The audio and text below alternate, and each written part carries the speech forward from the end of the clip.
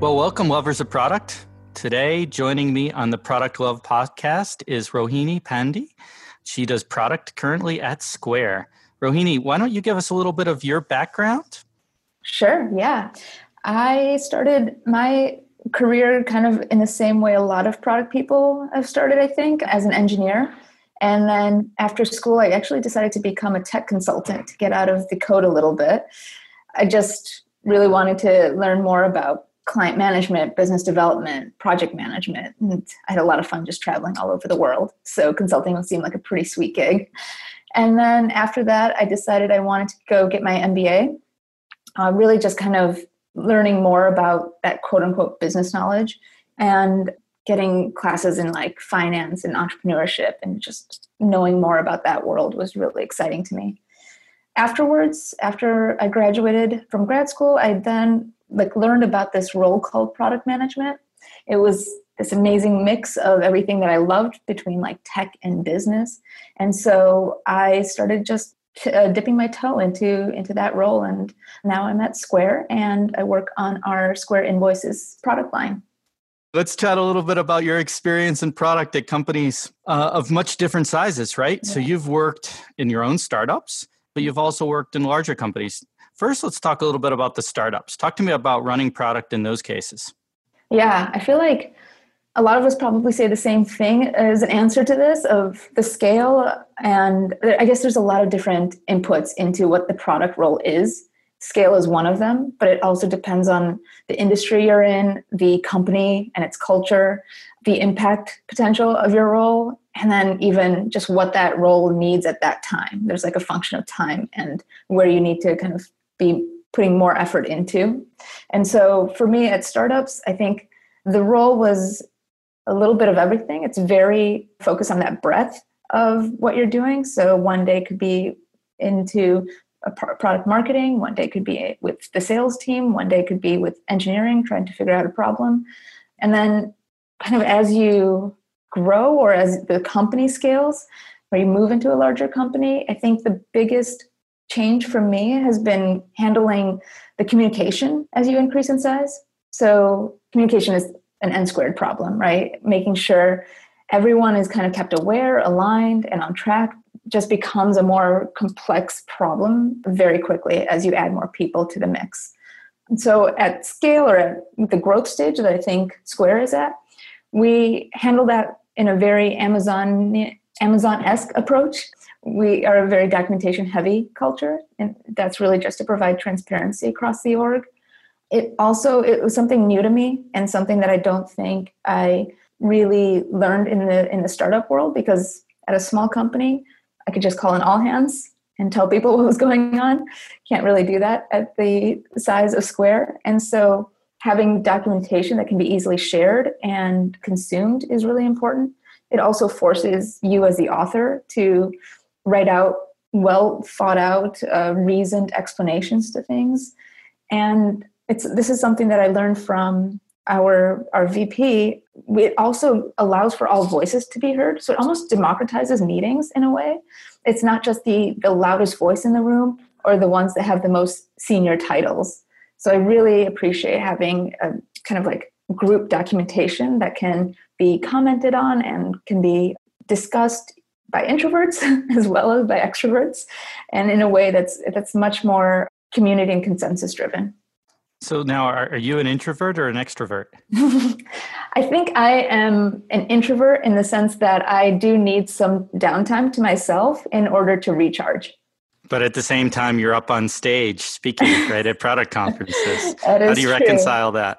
I think as a product manager, you almost have to be a little bit of both. Maybe I should say if you are an introvert, you have to almost force the extroversion in some sentences, because you do have to have discussions with a broad team. You need to make sure that you can get everyone aligned and in the right direction.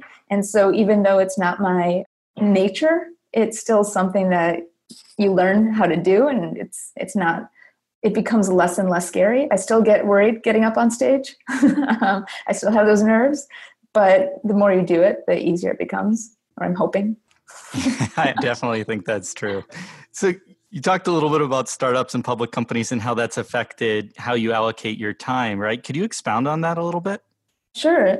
Meaning like kind of where my Yes. day, Yeah. Where day your time gets spent at a startup versus a public company, like Square. I imagine it's very different. I would expect, at least. I don't know, but you tell me. Yeah, I think the biggest difference is again just the size and sheer number of people that you interact with. And so at a startup, some of my time would be spent actually wireframing and designing things myself and handing that over and working with engineering because we didn't have a design team.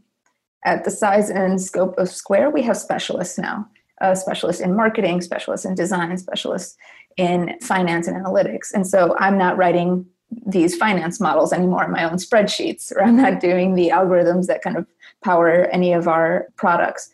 The specialists are really there because they know a lot more than I do. And so I think a lot of my time is more spent on kind of working with those teams and ensuring we're all communicating and heading in the right direction.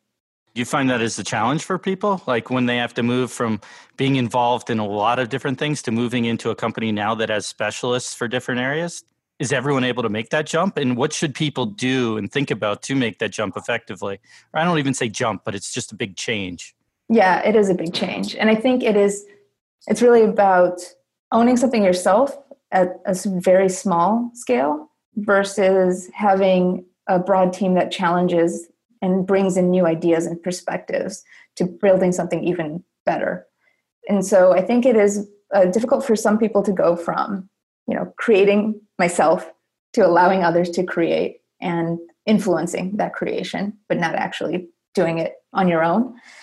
I think that the product role though is a role of like lifelong learners. And so you have to learn how to do each of those cross-functional roles yourself in some capacity, because otherwise I wouldn't be able to speak the same language as design if I've never wireframed or designed something myself. Same thing with if I've never been on the other end of a support call and taken a call, I can't really talk to my support team in a way that makes sense to their day-to-day. Same thing with sales or business development. But at some point, you need to know that you're only going to have breadth in those disciplines, and you might have depth in one or two, but you can't really scale yourself into multiples that will have depth in every single one of those categories. So talk to me about, you personally, what did you like or dislike at the different stages? I think at this small stage, it was really fun because you are trying to figure out your product market fit still. And there's a sense of everyone's kind of in it together. It's a very lean and hungry team. And you just are fighting for survival, which is kind of fun at a startup scale of like a 0 to 1 product or innovation needs to have specific types of team members to collaborate. And they all almost have to be breadth types of engineers or product managers or designers. They all need to be able to think about the customer and also the infrastructure, or the customer and the visual design, the customer and the business metrics that we're trying to pull together. And so I really love how quickly you can move at a smaller company, and you're all going towards this goal of just finding that product market fit. What I love about being at a company the size of Square now is there's still that hunger, and there's still always this sense of you need to run as fast as you can, but also don't break things as much. There is this, I guess, line that we tell ourselves in Silicon Valley of like fail fast and break things. I think those should be decoupled a little bit. When you're a company like Square, you're dealing with people's money, you're dealing with the way that they get paid. Don't break that. Do not break that for people. That is their lifeblood, the cash flow for their entire business. If you're building maybe, I don't know, a dating app or something, you could break things and no one's livelihoods will get affected, maybe. But it's a different ballgame almost. You're really not just building for yourself, but you've already found that product market fit. And there's this sense of these customers depend on you now. Still innovate, still challenge, because there's going to be new incumbents that want your business, but do it in a responsible way. I think that's a very good point, right? I mean, you often hear the break things mantra in Silicon Valley, and I think it has to be applied judiciously. to Exactly. like disrupting business models, but not, breaking people's financial systems per se. Let's chat a little bit about metrics. Sure. What metrics are important to you in product, and how have those metrics changed as the size of the company changes? We pretty much have like these North Star metrics that we keep an eye on at all times. If things start changing or shifting or trending in one direction or another with those metrics, we start digging into it some more. But I think our revenue equation is pretty simple and straightforward. We know what inputs affect our business, and then we kind of double click into each of those inputs like in our formula to learn more about what's going on. And so our process is kind of a series of looking at like the very broad, high level, and then cutting into the narrow specifics, and then looking back up again at the broad level to make sure that you're gut checking and ensuring that you're not blinding your perspective to some sort of limited view analysis and seeing a local inflection point instead of thinking about, global maxima or minima that you're trying to achieve. And from my experience, I think that kind of framework for metrics doesn't change that much between company size. You need that high level view coupled with like the detailed granular perspective. But at larger companies or companies with multiple product lines, that analysis has a lot more input and things that might influence those numbers. Now, do you have specific metrics you look at? We do. I'm trying to think of what I'm allowed to share. And I think like the things that aren't going to be surprising are going to be, the number of monthly active sellers we have on our system. We also look at our quote unquote like magic number, which is when do people start becoming active sellers on Square or Square Invoices? What is it that kind of converts them from I'm just checking it out and I might leave to I'm going to use you now month over month. And unless something fundamentally changes in my business, this is the product that I want to continue using. And so I don't know if I can share that specific metric, but it is something like Facebook had a blog article about like after you friend 7 people, you become much more, the probability of you staying on the Facebook platform is much higher than you just churning and leaving. It's probably the same with like Pinterest and the number of pins that you make. There's probably an inflection point of as soon as you hit 5 or 6 pins on your local board, you're going to be pinning as a lifelong Pinterest user. We kind of have the same thing of we're pretty sure after a certain type of activity, you're going to be on the product a little bit longer. Yeah, absolutely. There's like that tipping point in a lot of companies where you do these 3 things, right? Exactly. And now you know that you're either going to buy the product or continue using the product or be a monthly user. So I think it's important for any company to try to identify what those key activities are and then measure against that metric. Exactly. And that's a metric that's really specific company to company, right? And, Yes. When you were doing startups, I'm sure you had a different metric for that same thing. Yeah, absolutely. It's going to change based on the size of your product and the type of product you have. So you had this great example of experimentation, metrics, and UX analysis from an initiative you did at Square Invoice and you posted about. Can you share the details of that with us? Yeah, absolutely. I think in the article you're talking about, we designed and improved really an organized experience of our product that actually drove growth and conversions. And we did nothing else to change like the core functionality of the product. It was simply just kind of reorganizing that user experience for our sellers. And it highlighted the fact that great design hides complexities of something big and confusing. For us, that is the ethos of Square, where we try to make payments and the complexity of payments very simple, elegant, approachable, understandable. And so, yeah, it really just highlighted kind of what I was most proud of about that blog post. It really put together how engineering, analytics, design, and product work together, brought each of their strengths to the table in order to solve this problem for our sellers. And I'm not sure if you want me to go into kind of the change that we made, but Sure. That would be great. Sure. So one of our core pieces of the product is when a merchant needs to create an invoice, they go into If they're on a desktop or a laptop, they go into our web portal, our dashboard, and they can create an invoice by just simply putting in the buyer's name, email address, what they're invoicing for, the amount, and then hit send. The way that the form was originally set up was in this 2-column design where you put in the name, email address, and then you kind of dart your eyes to the right and put in the additional messages. Then you have to dart your eyes again to the left, put in any items that you wanted, and then go across to the right again, put in your price, and then all the way up to send the invoice. And what we realized was there were certain fields that were being used constantly, really just the required pieces of information. Everything else that was kind of optional was still in the form and embedded in this order and structure that we thought made sense, but was never used. Our data and our analytics team just kind of showed us that. And so we took another look at it from a design perspective and said, all right, how would we want this to work if we only needed the simplest pieces of information?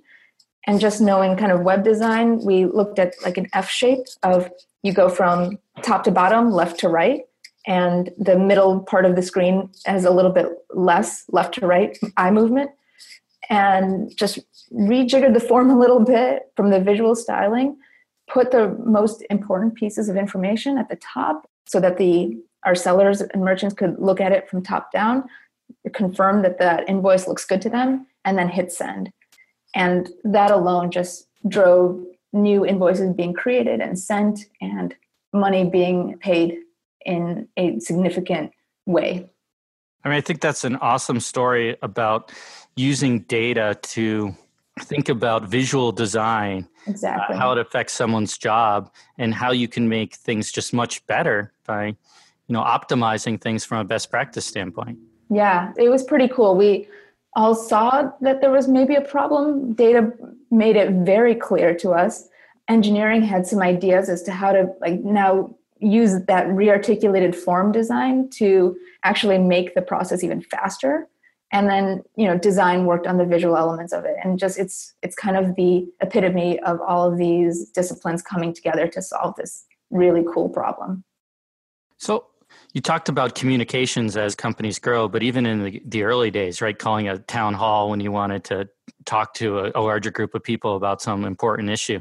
So let's talk about that transparency. Why is that especially important for product managers? Yeah. Transparency is incredibly important. I think the crux of it is really simple. It's that transparency breeds trust, and everyone on your team needs to be able to trust you. It's honestly as simple as that. You are, as the product manager, leader, whatever it is, you're going to be interacting with a huge group of people that are on your core team, people that are cross-functional, people outside of your company. And if you aren't able to communicate clearly or be transparent about your process and where you are in that process, it just makes your job so much more difficult, because now people may not trust you, people may go around you. There is just this element of teamwork and collaboration that will go missing. So I think that's very important, that teamwork and collaboration needs to be there, and transparency instills that. Now, you've been at Square for 2+ years, so a lot of things have changed there, over that time. I mean, the company just has a huge growth rate. What have you learned from seeing that company growth and the change over that time span? Yeah, it's been a really fun time to be at Square. I think I keep learning from everyone here, honestly. In these 2+ years, I feel like I am constantly learning new things. I play a little bit of tennis, and I always make the analogy of you always want to play with someone just a little bit better than you. If I play with Serena, that would be really fun for me. It would not be fun for her, but it wouldn't be a great game because it would be a terrible outcome. And you probably wouldn't learn very much from it. I mean, It would just be you going and picking up the ball, Exactly. So if you're playing with someone just a little bit better, it challenges you to be at that new level. And I feel like that are the type of people that we have at Square. And so they, from any sort of role, any part of the company, it always kind of forces you to be better. And I think the biggest learning that I've seen is from our senior leadership and how open they are to getting feedback from the company, how flexible they are, and kind of having strong opinions, but being open to changing those opinions if they learn something new, if they see some new direction that we should be going in, and also leading by example. And none of them have offices. They all just sit with us in our open space. And you can go up to any one of them, talk to them, ask them questions. And I love that, the ability to not worry about what's happening behind closed doors. Great. So talk to me about the direction of the craft of product management. What trends do you see in the next few years? Ooh. Actually, I saw something recently on your blog post that piqued my interest, on Pendo's blog post. The idea of separating the concept of a product owner in an agile world from the product manager, and how those responsibilities are starting to shift and become more specialized, I guess, as companies grow. So I might even throw this back at you. I'd love to kind of hear more about how, since Pendo brought it up, how you're thinking about the product owner versus product manager debate. I do think that's interesting. I mean, not just from a Pendo perspective, but in general, there's often times that people try to push that all together. Yeah. I was talking with an expert in the field the other day, and he was talking about how, like, some people think of product management as a development manager, right? Mm-hmm. And that's not what a product manager should be. A product manager needs to be that person that's that communicator, right, between the customer and sales and the development team. It needs to be the person that understands the market, has empathy with the customers. And I think when you separate those roles out in a product manager and a product owner, you can have more of that internal focus on the product owner standpoint, where they're working more in a detailed fashion with the development team. And then the product manager can be more externally focused too. So he doesn't get kind of pigeonholed into that, oh yeah, I never leave the office because, I have to be doing this stuff with the developers on a day in, day out basis. So, I mean, I would say that's the short answer to that. So. Yeah, I agree with you. I think when you're maybe at the startup or the smaller scale, you're doing a little bit of all of that because you don't have enough people to specialize. But as the product discipline kind of becomes more formulated and we all agree on what that encompasses and in terms of roles and responsibilities, and companies start growing and needing those specializations, to me, that is going to be an interesting separation of responsibility. Yeah, and I would say at a small company, you have to separate it on your calendar, so to speak. Like you have to physically change that hat and carve out that time, because otherwise one of the two areas could just subsume all of your time. So it's hard to get that balance. Yeah, I think that kind of reminds me of like that maker schedule, manager schedule from Paul Graham of YC. And like you're wearing both of those hats at all times. And so it's probably not going to work out at scale. Yeah, absolutely. It definitely won't work out at scale. So let's turn this back to you a little bit. Talk to me about your favorite software product and why it's your favorite. So I love this question. I think I ask it almost in every product interview whenever I'm talking to a product manager candidate. And whenever I get asked this question, I try to think of something new. So I hope I haven't said this answer before, but there is this company called X.AI, or the product is X.AI. And what they do is they allow you to carbon copy on emails an AI bot that helps you schedule meetings. And it has been a lifesaver for me. Instead of me going in, when you get those emails of, can you meet for coffee next week? Or can I talk to you about this for 30 minutes? Then I have to go through my calendar and say, okay, here are the things that are open for me. What times fit for you? And then there's this series of back and forth email messages. And now I just CC Andrew, who is my AI assistant. And Andrew now takes all of that back and forth offline away from me, and then just sends me a calendar invite when we've decided on a date that is open on my calendar. Awesome. It's pretty cool. So talk to me about words of wisdom that you would impart to others in product leadership. That is a great question. I don't know if I have any words of wisdom. It's something that I feel like the PM role has always been this balance of art and science. And so the thing that I will say is there's pieces that you can learn about product management, and that's more of the science part and how to do the things that we do day to day. But I think the other piece is on the more soft skills. And really what I feel like I've learned the most is how important the people on your team are. Having a strong team is a rare and crucial advantage. So invest in the people around you, treat them with respect, learn from them, and come in every day as a student. And I think that's what I try to do every day. And so in terms of quote unquote words of wisdom, that's probably all I can impart. I think that's great. And so one final question for you, which I asked all my guests, 3 words to describe yourself. Okay, I like these. So I'd say collaborative. I think, like we talked about, I'm a bit of an introvert, so I can tell when there's voices in the room that I'm not hearing. And so I try to be as inclusive and ask for feedback directly as possible. Inquisitive, because the PM position is a role that requires constant learning, and that's my favorite thing about this job.